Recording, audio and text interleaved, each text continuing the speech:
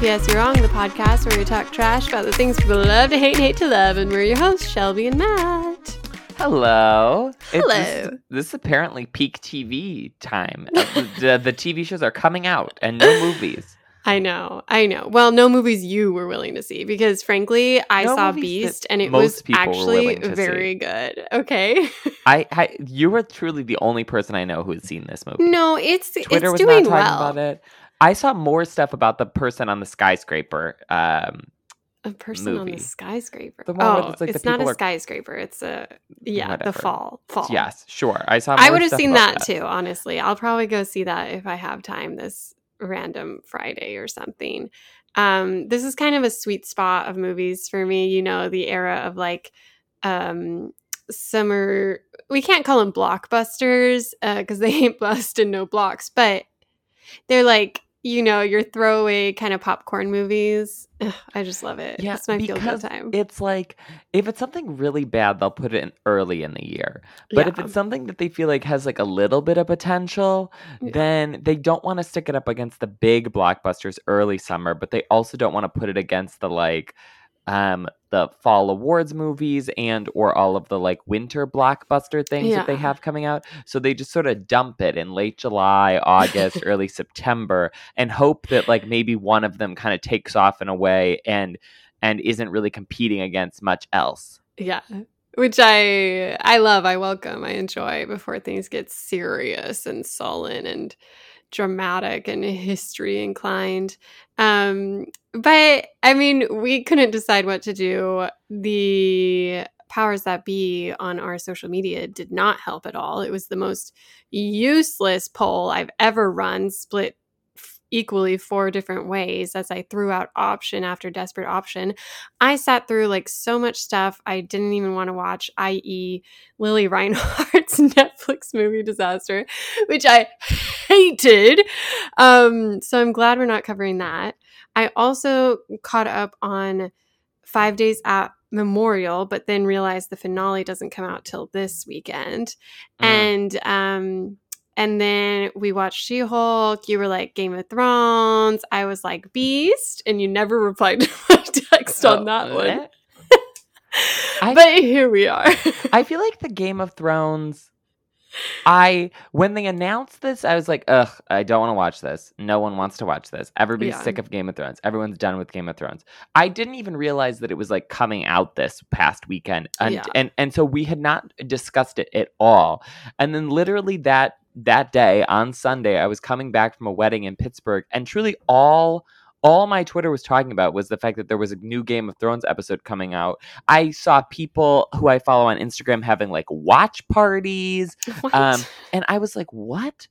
I missed the memo that we were excited about this. But then I just happened to be doing like loads of laundry when I got back from... And I was like, okay, people are watching this. I have to just like fold my laundry anyways. So maybe I'll put this on and just like see if it's any good or not. And jury, I think, is still out on that, but it did seem to be popular for some reason or another. And then, yes, She-Hulk, because it's the latest Marvel endeavor, has also been getting a lot of attention. I think, 1, because it's Marvel, but 2, because it's just so strange. Yeah, it's very controversial, however you cut it. There's a lot of different opinions on She-Hulk. Good, bad, ugly, poor quality, Marvel's in the tank, Marvel's woke, Marvel, you know, it's a moment. Not one I particularly enjoyed, but I did sit down and I watched it. Okay, so the real question is, which do you prefer, She-Hulk or House of the Dragon? Which do I prefer? You know what? Let's start with She-Hulk because I feel like that has more like of the, you know, side, like the cultural zeitgeisty discussion elements, whereas like you said, Game of Thrones just kind of popped up and it's more, do we like this narrative so far? Yes. Because She-Hulk has been on our radar for a while. Obviously, when the people were mad about the MCU, as the white bros I call haven't heard it. that, but I do like that. Yeah, it's too woke. It's too like feminine. It's too like, oh, what do they call Molly Sue's when women are powerful for no reason? Yes. And so there was all that buildup. But then when the trailer dropped, another level of criticism came where it was like, wow, the CGI here looks bad. And why is the She-Hulk not even that hulky? And then when the episode came out, there was this whole other thread of discourse revolving around the sort of derivative, third wave feminism type speeches that She-Hulk gave. And that was kind of like, is Marvel doing the bare minimum? Is it good that they're exposing these conversations still? Like blah, blah, blah, blah, blah, blah, blah, blah. So lots of things happening. I didn't plan on watching this show, if I'm being honest. I think I fell into the camp of, why does she look so feminine? And it stuck with me through the whole watching of it. It was distracting to me how, and I don't necessarily think it's like overt misogyny that made it so. Like, obviously, looking at the comic books, there's an argument to be had that that's just how she looks. But the full episode is her with Mark Ruffalo's Hulk character. And so you have the comparison constantly thrown in your face of the character designs. And I was just frustrated by how teeny tiny hulky she was. And that's not even getting into there's a lot going on with this show. You have like elements of, they decided to have her break fourth wall, like Daredevil? No, like what? No, what? Fleabag. Oh yeah, Deadpool. That's what I was thinking. Yeah, like Fleabag and Deadpool, sort of randomly, never explained why, and it sort of happens halfway through the episode. And then you also have this like weird backstory of her being the cousin of Hulk, and then they get in this like alien spaceship accident. It was confusing. It was like harder to get into than most of the other shows that start with pretty straightforward premises and also benefit from mostly being a known character to us with Falcon and the Winter Soldier and Loki and WandaVision. Obviously, Miss Marvel was a new character, but even that was much more your usual bread and butter origin story of like, quirky kid in high school finds out she has special powers. And this just felt like a lot of information that didn't necessarily feel important to what's coming down the line. Well, I think that part of the issue is that, so it's She-Hulk, and I've seen the first 2 episodes of this because I had the screeners, and I didn't really realize that I had watched the first 2 until I was reviewing for this. And so the sort of, I think the premise of the show, which you get into more in the second episode, is that she is going to end up being because she is a lawyer, She-Hulk, attorney at law, and is also a superhero, she's going to be doing like legal cases involving superheroes. So it's sort of like a Law and Order type thing, but with like supervillains. I mean, technically, isn't that a conflict of interest in the lawyer world?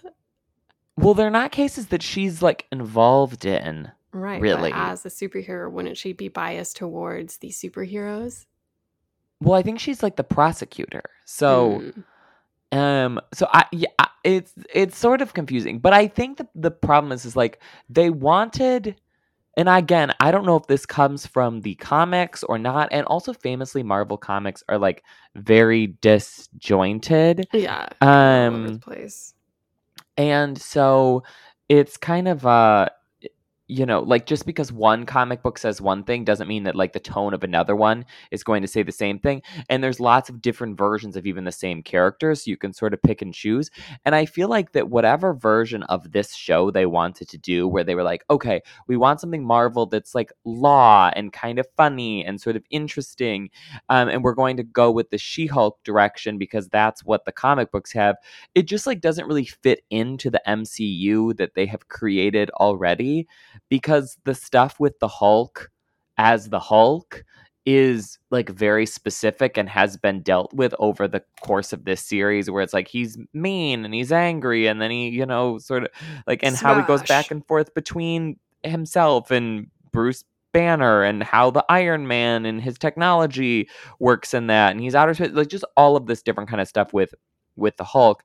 And so I feel like in the first episode of this, they spend most of the time saying, okay, you know all those things about the Hulk? Well, those aren't true with She-Hulk for various reasons, and here's all the reasons why. They're sort of just like tearing down everything you know about the previous version to then build this new version of She-Hulk that will like fit in the world, even though it doesn't really fit in the world.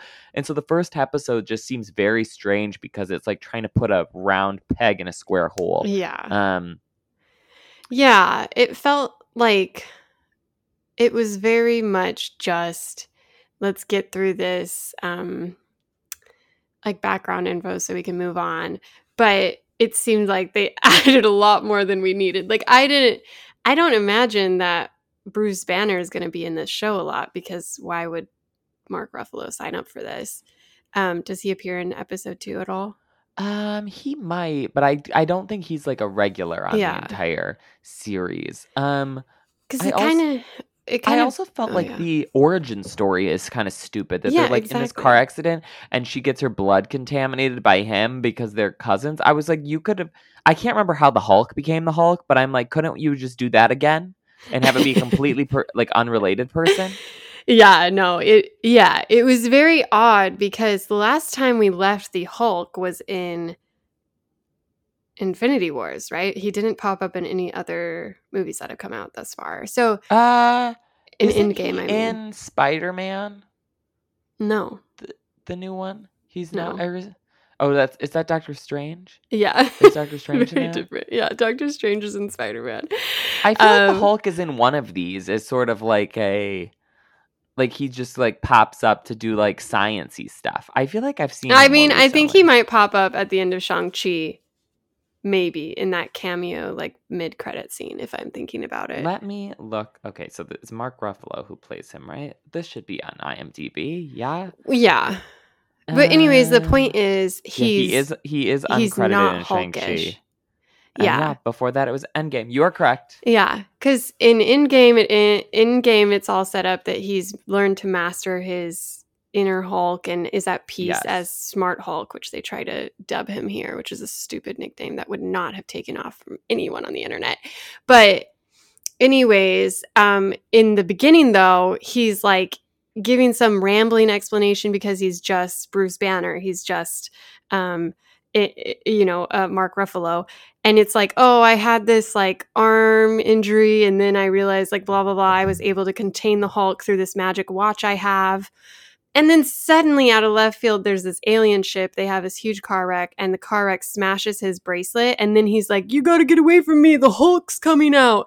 And it was like very confusing of like, oh, he doesn't have control over the Hulk after all. Like, what happened there? Like, that seems like a very interesting story that the Marvel universe would want to acknowledge, because the entire last chapter of the Hulk's journey was that he had mastered it. But anyways, it is this weird, like, really simple blood transfusion thing. And I'm like, if that has been a risk of interacting with the Hulk, I feel like they'd be more concerned about his, like, blood getting everywhere, especially as he's fighting these monsters and saving lives and, smashing things. It's like, is it really that simple of a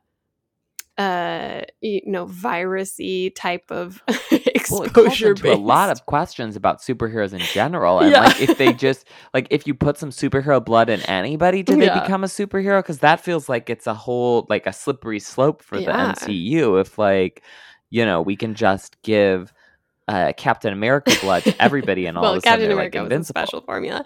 But yeah, no, I mean, I think they tried to explain it as because they were related. She has the same genetic code that allowed him to handle because I think the thing with the Hulk is he gets some sort of. This is going to anger anyone who cares about the true background of Marvel also, comics. Though, do reference, I feel like, a lot in this series, the original Hulk movie, which doesn't even have Mark Ruffalo in it. Yeah. Because they're like, oh, the villain's back. And I was like, I've never seen this villain before. And then I looked it up, and it's like, oh, this was the villain of, like, the second MCU movie that everyone just forgets existed. Of a of the Hulk? Yeah, I think that Tim Roth character is from the Hulk. Oh, no, like he the hasn't been movie. introduced yet. I don't know With what Edward you're Norton. about. Oh, he's in the second episode. Sorry. No. Yeah, because this episode is literally just Tatiana's character and Mark Ruffalo. And when she transforms, he's like, I've got to teach you how to control this. And then he gets salty that she's so easily mastered it. What took him 18 years and binders full of information to figure out. Because women are just natural. Because they're like, because women are like, we're angry all the goddamn time. Because they're discriminated against. They're so used to like controlling their anger that they can be a Hulk, no problem. Yeah. Easy. And so that's like the full episode. And then it ends with her going back to be an attorney because that's all she wants to do, which, more power to her. I wouldn't want to be a superhero either. And during her, her closing arguments, Jamila's character pops in for a hot second and wreaks havoc, and she's forced to transform into the Hulk. And that's sort of the cliffhanger ending, is that now the cat's out of the bag. People know that she's the Hulk and an attorney. So what do you do from here? So it's really, really, really just simple exposition. And it feels like it's all just geared towards complaints that, how did she learn to master the Hulk so fast? And it's not really the best explanation. I just don't understand why. If Bruce Banner is like, oh, he wears that watch, why don't they just be like, oh, and here's the watch, now you control your Hulkness? Like, that feels like it's such an easy explanation. The other weird thing about Disney Plus shows is like when you click on them, it says, 30 minutes long. But then like a full 10 minutes of that is credits at the end that are so slow. And so these episodes are actually like ridiculously short. Well, it's funny you say that because I started this and my husband and I got so bored that we just like stopped halfway through, and I had to like come back to it later and finish it once I realized this is what we were indeed doing this week. Because it was just kind of like, I'm all for new characters, all for new stories, even for new genres and like having fun with the format. But this felt like it wasn't earning what it was trying to do. Like the weird, like, oh, we're going to be Fleabag. Oh, she's going to break fourth wall. It'll be funny. It'll be cute. But like, why? Like Fleabag's whole character revolves around why she feels like stuck in this. She can only find her outlet by like talking to an audience she's imagined. Whereas this, it's like they just wanted some sort of quirky comedy element. And it happens halfway through her Hulk thing, so it doesn't make sense why. And it's also just kind of a distracting element to it that I'm like, I don't know if we needed this. And it feels lazy and kind of derivative, where it's like, oh, well, this is a trendy thing to do now, so like let's throw it up. That being said, the director of this is a woman, Jessica Gao, and she's the head writer and producer of the series. And she pitched Marvel on a bunch of different projects before, hadn't gotten it cleared, but then got approval with this one. And it's the way that the cast talks about it is like, very feminist, very sex positive, very like modern woman. And I get all that and I embrace all that, but it just isn't clicking for me. Like, and I think it comes down to my irritation with her shape-shifting. Because she goes from like, oh, frizzy, scraggly haired, like little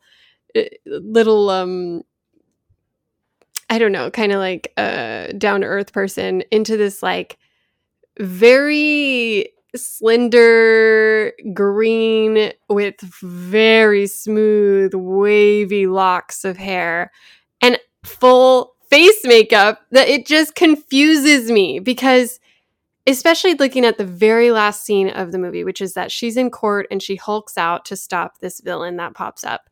But her clothes remain, sure, a little tattered and torn at the hems, but covering her boobies and her privates, and she's able to... It's just like distracting how it insists on keeping this very feminine form. And I felt so bothered by how in like every iteration of Mark Ruffalo's Hulk, he like, you know, wakes up naked or he hulks out and he's angry and he's smash, smash, smash. And she can be controlled or whatever, but it's weird that she barely grows like a couple inches. She looks like a swimmer's body instead of like a weightlifting champion type body. And I'm just distracted by it. Yeah, it is odd how, and like her clothes, they're like, oh, just wear spandex, and then like it sort of doesn't matter if you get bigger. Yeah, I again think that they were just like wanted to do something completely different. What they should have just done is like made a completely new character that wasn't a Hulk, and then they could have done whatever they wanted with her, you know? Yeah, I don't know anything about the comics they had to choose from, but it's just like, don't be afraid to be a Hulk. Like, she can be a monster. That's the idea of Hulk, is that it's like, holy shit, this would be scary to come across. But instead, the trailer for the rest of the season is like, oh, going to the wine country with my gal pals, wearing my cute little dress on my Hulk body. And it's like, what? Where are you shopping for these Hulk clothes? Like, who's doing your hair when you transform into the Hulk? Because it's a completely different hairstyle. And you have your full makeup. Did the hair for the girl in Where the Crawdads Sing. Yeah, exactly. Out in the swamp. Yeah. Oh, it's the swamp chic look, I guess. But I just feel like they don't want to lean into either or. Like, they're not fully committed to like, okay, let's unpack this patriarchy. Let's really dig into the feminist elements here. Or let's go full like Marvel comic superhero, and she's going to be freaking roided out of her mind when she's the Hulk. And instead, it's just like this weird kind of tepid mix of the two, to the point where I saw this discourse around this speech she gives about why it's easy for her to control the Hulk. And it's like very much, you know, 10th grade intro to feminism, whatever we call it these days. And I get like the argument I saw someone do, who's a creator I like, and she is very much, she's a self-proclaimed nerd. She really likes Marvel. Jay Stoops, I watch a lot of her content, but she's like, wow, this is so powerful for teen boys to get exposure to. And then a lot of people tore her apart because it's like, this is the same sort of cheap screenwriting that's gone viral for the last, 10 years on BuzzFeed, on Jezebel, whatever it is. It's a Tumblr, sort of catchphrase. Are we really going to keep rewarding Marvel for doing the absolute bare minimum? And then there was like backlash to that backlash. That's like, just because you don't agree with an opinion doesn't mean you have to rip hers down, whatever. I think the more irritating thing is that it's like, yeah, sure, that's a great introductory thought, but the episode itself doesn't lean into that further or kind of prove that she's willing to embrace that dichotomy. Her entire arc, at least in this first episode, is I don't really care about this. I'm just going to be myself. And since I can control it, it's no big deal. I'm going to leave and go be a lawyer. And I think we're meant to feel like that's a bad choice for her to make, but it's like, personally, well, do we need two Hulks in the world? I don't know. I mean, I think the only issue there is not necessarily, that she doesn't want to be a superhero. I think the question is more like, can she keep it in control? Right. Like, she thinks that she's going to go back and it's going to be no issue, but then obviously her first case, it blows up and she does become a Hulk, and then, like the news, everybody on the news knows that this has happened. So, yeah, I don't think it's necessarily critiquing the issue like, she doesn't want to be a superhero, but she has to be. I think it's like, okay, well, but you're still a Hulk, so maybe you kind of don't get what you want at this point. But she controlled it in the... She like made the active choice to Hulk out to stop the villain. Kind of? Yeah, I guess that's true. But I don't know. Like... and also everyone around her is very chill. Like, she's like, oh, yeah, I told my family. Oh, yeah, I told my friend. And everyone's like, ooh, are you going to Hulk out? It's just kind of like... It is, weird. Though, within this, like, Ms. Marvel universe where everybody knows about superheroes. Superheroes are super normal now at this point, for the most part. And, like, everybody's kind of fine with it. It's like they're going to Comic-Con and stuff. It's not like in these early Marvel movies where the person gets a superpower and everyone around them is like, we've never heard of this before. Right. So this is insane. I mean, at this point, they're like, there's aliens. People have been snapped back and forth.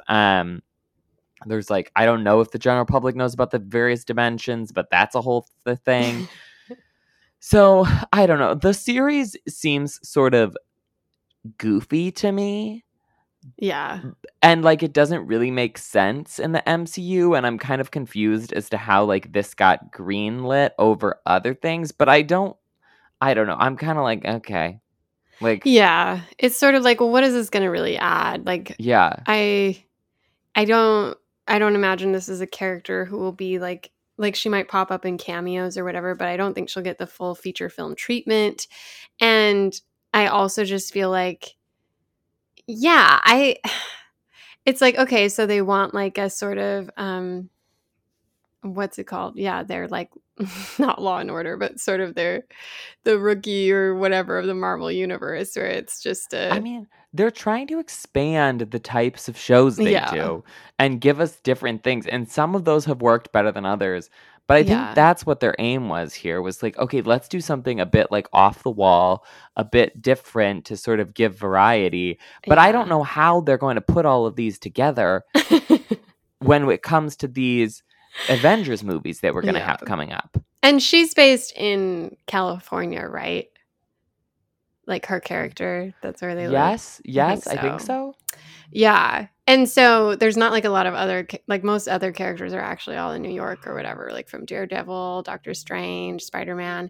So it's sort of like, okay, what's happening here? Like even Ms. Marvel is over there. So it's not like going to be this cameo rich experience, which is fine. I don't think everything needs to crosshatch, but the fact that they started with this 30-minute exposition of basically the Hulk, having a lot of side commentary about his close relationship with freaking Iron Man that I did not know existed. It was just kind of like confusing who I was meant to care about, because it was so much about, oh yeah, I built this bar with Tony. Tony carved his name into this. Tony gave me this magical Hulk-sized office space. And it was just like, okay, are we caring about Mark Ruffalo's character here? Because I feel like it would have been better, like you said, to just have kind of a random woman somehow get in an accident, I don't know, maybe whatever, and become a Hulk character and kind of freak out trying to like get a hold of the Hulk or something. Because this is just like, she's ambivalent about it all, so it makes the audience ambivalent about it all. Is how I felt, at least. Yeah. And also, why the spaceship? Like, what is that going to come into play later? I'm sure it is. It better, because otherwise it's just like lazy. I mean, that's the other thing though about like, I mean, I guess, and us doing this episode so early is that there's, I think 9 episodes or 10 episodes in this season. There's usually 9, yeah. There definitely will be more things that, you know, make the characters and everything richer. Yeah. But I do feel like this was sort of a missed opportunity for a premiere, because not that much of interest happened. Yeah. And I think like if you had an hour and could include the first 2 episodes, so then at least you get like some of the legal drama stuff, like, but this didn't even really have any of that. And that's like what I think the show is mostly going to be. So yeah, it was really sleepy. I think they thought they were going to capture people because they have a Hulk fight and smash, smash, smash and jumping. But it looked cheap. It looked bad. And it was just kind of like, okay. The Marvel CG has not been great. And I think that is maybe perhaps a good turning point to our second season, the House of the Dragon. Because I felt like the Game of Thrones money is alive and well. They've got a lot of money. Offers run deep. Yeah, the new House of Dragon show, which is a prequel to the Game of Thrones series set like 200 years before, looked expensive. Like we have dragons, we have castles, and you know, various things, everything that the original Game of Thrones series had. This is trafficking heavily in Game of Thrones. Like this is not. We're basically getting just another version of that series. It's got a lot the title card is basically like, this is 200 years before Daenerys. Do you remember Daenerys? It's like emphasizing Daenerys. Yes. But it looks good. I mean, in comparison to She-Hulk, it's like, okay, Disney, what, like, did you give them $5 and say, go workshop this? Because like the dragons look incredible in Game of Thrones. Yeah. Well, so that was my question. I know with Game of Thrones ending, it was a hot mess. Nobody liked it. It was a huge disaster. And suddenly the creators of that lost a lot of like goodwill.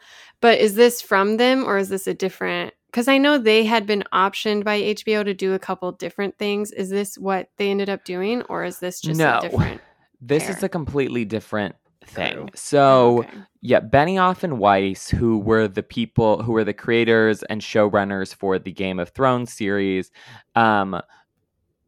they they're based on the book series by George R.R. Martin, which is supposed to be 7 books. 5 of them are written, and I think that where the show sort of ran into issues was when it outpaced the things that happen in the books. So for the last couple seasons of the show, we're covering things that aren't in the books, and supposedly they're going off of like outlines and stuff that they've received for George R.R. Martin, but Martin is, like writing these. I don't think the last 2 books will ever see the light of day. Supposedly he has just like thousands upon thousands of pages of manuscripts, but because the show was so big and so expensive, and the actors, were getting more and more famous and wanted to do other things, and the showrunners wanted to do other things, I think they rushed sort of through the material or the outline that George gave them for the last couple seasons, for the last couple books. And so the pacing was weird, and also just like the resolution of the plots was bad. I think that sort of maybe the plot points weren't terrible, but like they just were not executed well at all. And so everybody hated the last couple of seasons. Benioff and Weiss did not want to do another Game of Thrones series. They were supposed to do a series about the Confederacy. They were also signed up to do some Star Wars stuff. I think both of those have not happened. I'm not sure what's going on with them really, but this is from George R.R. Martin, the author of the books, and then Miguel Sapochnik, I believe is how you pronounce his last name, who was a big like writer director in the Game of Thrones series, but not the showrunner. And this is based off of a book that George R.R. Martin wrote instead of writing the last 2 books in the series, called Fire and Blood, that basically gives the whole backstory of the entire Targaryen line dynasty, which is the one that Daenerys is the end of. And then so for this, we're focusing on one piece of it, which is this like Targaryen civil war. And I haven't read that book, so I don't really know what happens, but I think that is where we're sort of focusing. And like Game of Thrones, the premise for this is that there is a king. The king is obviously like sort of a little like has some kind of disease we see in the first episode, and you sort of get the sense like the lineage is unclear as to who's supposed to take over when the king dies. You get the sense that the king probably will not be around for very much longer, whether that's due to natural causes or murder. And then there's all of these people sort of lurking around the court who are going to be trying to vie for the crown. So while the original series I think ended poorly, I sort of feel like this has a little bit more like runway to it a bit, also because it's mostly the courtroom drama kind of stuff here, or I mean like the palace intrigue, and there doesn't appear, at least in this point, to be kind of a like White Walkers like existential threat like the show had. So I think because the scope is a little bit smaller, you could see how it could I don't know, like be a little bit more interesting and less unwieldy as you move forward, because it's basically just a bunch of people trying to kill each other for the throne, which is, you can do that for as long as you want. I don't know. I watched the first episode and I thought it was fine. Like, it was very Game of Thronesy. I don't know that it's really doing much different here than just giving us a new sort of Game of Thrones with different characters in the same archetypes, but I didn't hate it. Yeah.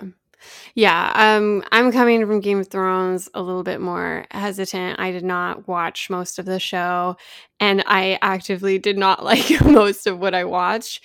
And I think I was worried about this one because this only came on my radar when the director or showrunner or whatever made some sort of statement that's like, oh, sexual violence against women is something we have to shed a light on because during that time it was just so rampant. And I'm like, what time? This is a fantasy. This is a made up world. You get to write it. Like, it's just a made up world. Like, we're not doing a historical fiction. This isn't the Northman, you know, like this isn't.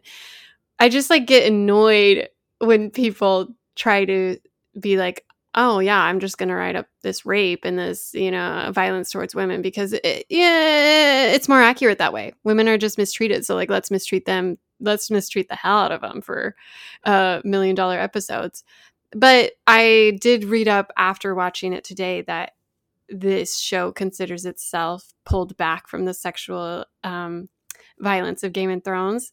So that's good. And this episode did not have a rape and in fact punished a raper, as they said, by cutting his penis off. So all in all, I was kind of like going into this hesitant, not very interested, grossed out by a lot of what I have seen of Game of Thrones. It's not my cup of tea, but I can see the appeal. Like I understand kind of why Game of Thrones was the huge success it was. It's very well like built. It's a very beautiful world. There's a lot of very wonderful attention to detail with costuming and vistas and of course dragons. And there is something like charming about sitting down and watching this sort of like high fantasy, old worldy kind of vibes. That's why I love Lord of the Rings and stuff. And I do feel like though I can see myself watching this series because I do know that there's some limiting factors to the bloodiness where it is contained to this one family and their foes rather than what was it, 7 kingdoms in the Game of Thrones world. And so this is less like jumpy from story to story, less people to have to like learn names and relationships to. It seems like there's interesting and compelling characters at play. I did have to physically turn away during the C-section portion of this. Oh yeah, of this show. So they still like really lean into the graphic violence, but it didn't feel, and maybe it will later on in episodes, but it didn't feel as exploitative as, you know, the opening scene, the opening episode of Game of Thrones and the, you know, Red Wedding and all this sort of stuff that rose to the cultural tipping point for me to dare to watch it.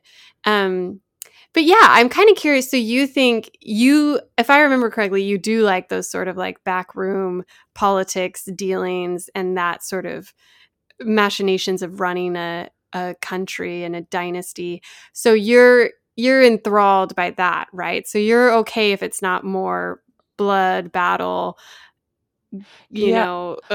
fighting. Like that the more interesting parts of the Game of Thrones for me were always like the King's Landing plot lines and that, rather than the battles and the White Walkers and that sort of, and the more adventure-y kind of stuff. I liked the King's Landing bits, and this feels like a show that's mostly focused on that.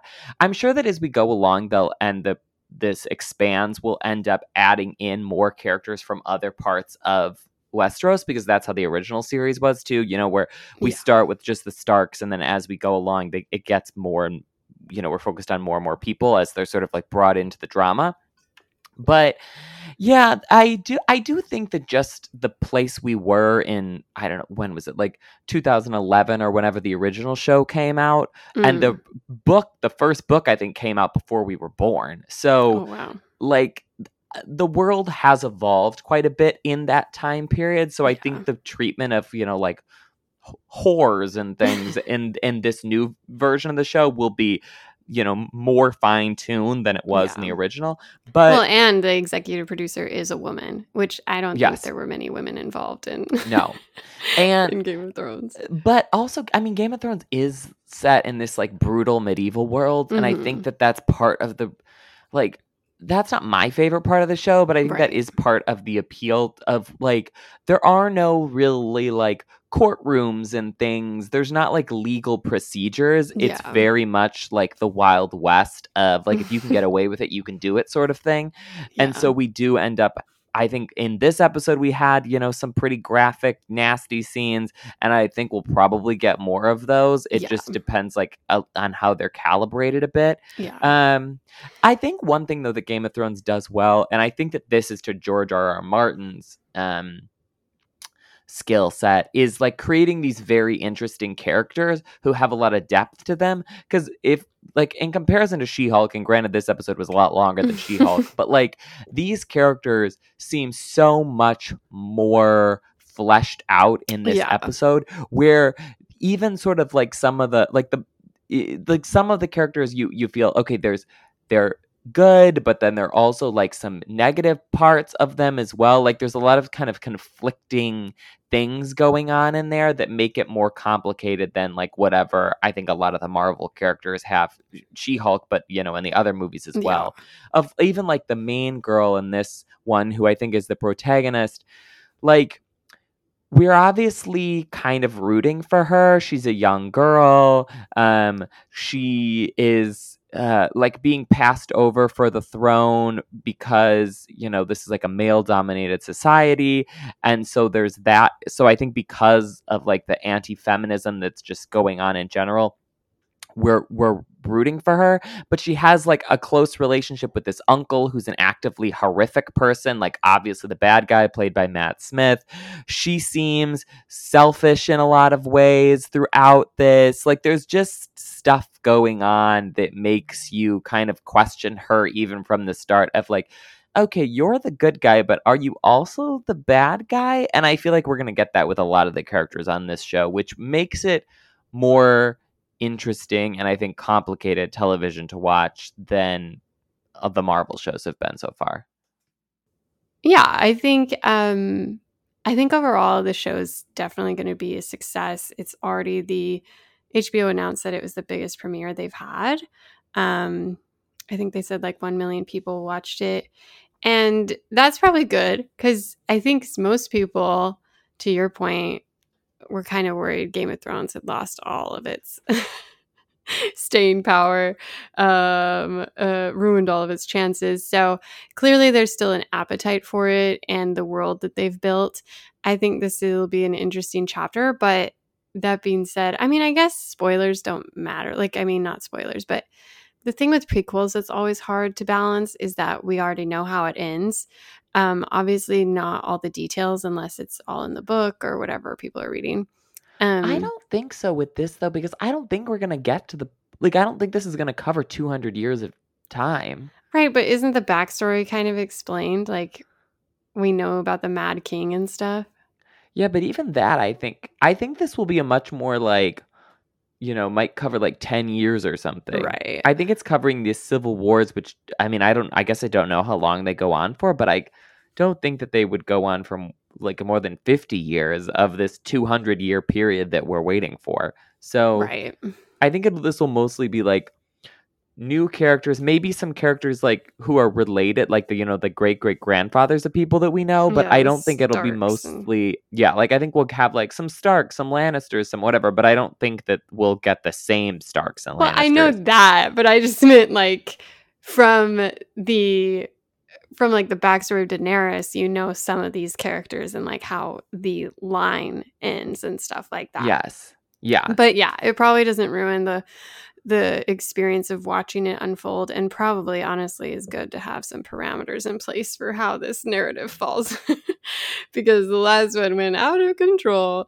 Do you feel like you have favorites or ideas or well, the only thing that I think right now is that so Olivia Cooke, who I love and I feel like is super underrated, she was in Bates Motel. She was also in Sound of Metal.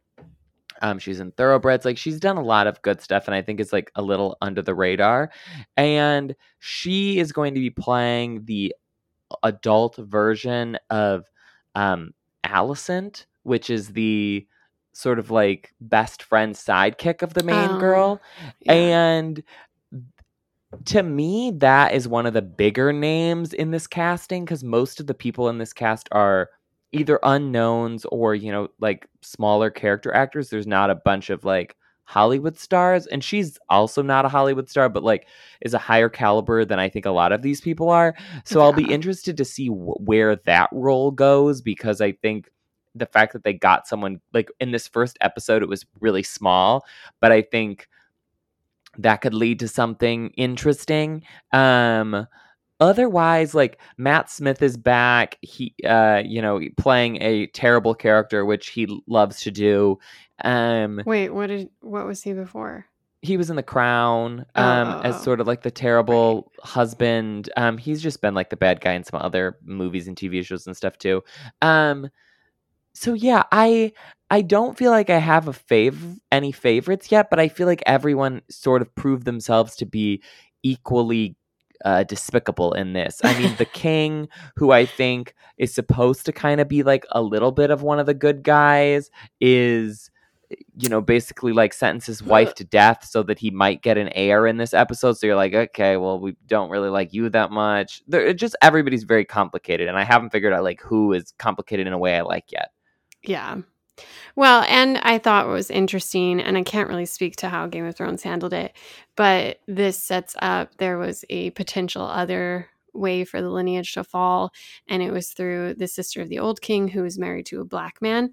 And so I liked that there's like some element of colorblind yes, casting here. I guess not colorblind casting, but more there's a lack of racism maybe, because obviously Game of Thrones was very, very, very white. Obviously, this still is too, because there's exactly one character and their biracial child thus far who is of color. But I think that's interesting. I think overall, like reading about this, I would have written it off completely, but reading about this creator and the separation from the original Game of Thrones creators and having the woman executive producer who was like, no, there will not be sexual violence shown on screen in the same way / at all. Like, yes, rapes might happen, but they'd be off screen, and we're more interested in talking about the systemic structures women face and blah blah blah blah blah blah blah. Like, yeah, do I think that these are maybe more violent than my cup of tea? Sure, but it does make me more curious about how they handle that sort of stuff, because that was one of my major qualms with the original series. So I like that this feels like a breath of fresh air, and like you said, a more modern approach to telling a story that can sometimes be gratuitous in its love of violence and gore. So I would probably be more likely to tune into this again than She-Hulk. Yeah, I mean, I think I'll definitely watch the next couple episodes of this at least, or maybe this first season, and see how it goes. Unclear if I'll stick with it long term, and I think that probably that's a sentiment that a lot of people have at the moment. Yeah. Like, this first episode did really well, but I would I'm intrigued to see like what the numbers for episode 5 look like, because I think we could see a stiff drop off, especially depending where the plot goes. I mean, this first episode was a lot of setup, and there was some, fairly compelling bits in it. So I think people will be sticking around at least for now. But, the thing with Game of Thrones is that people really, really liked a lot of those characters. Yeah. And I think that this show's success or failure will, in a lot of ways, be riding on like how rootable are these people. Yeah.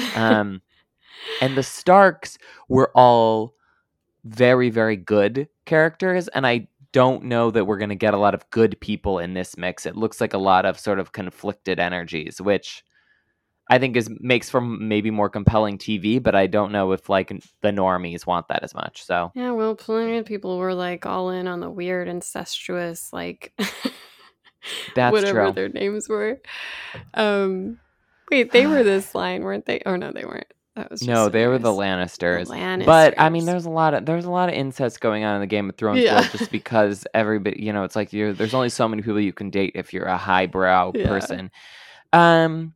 Yeah, I'm interested to see where we go with this. I will be sticking around. Maybe if we both watch this and it gets good ratings, we can do another episode at the end of the season, but to be determined. Yeah.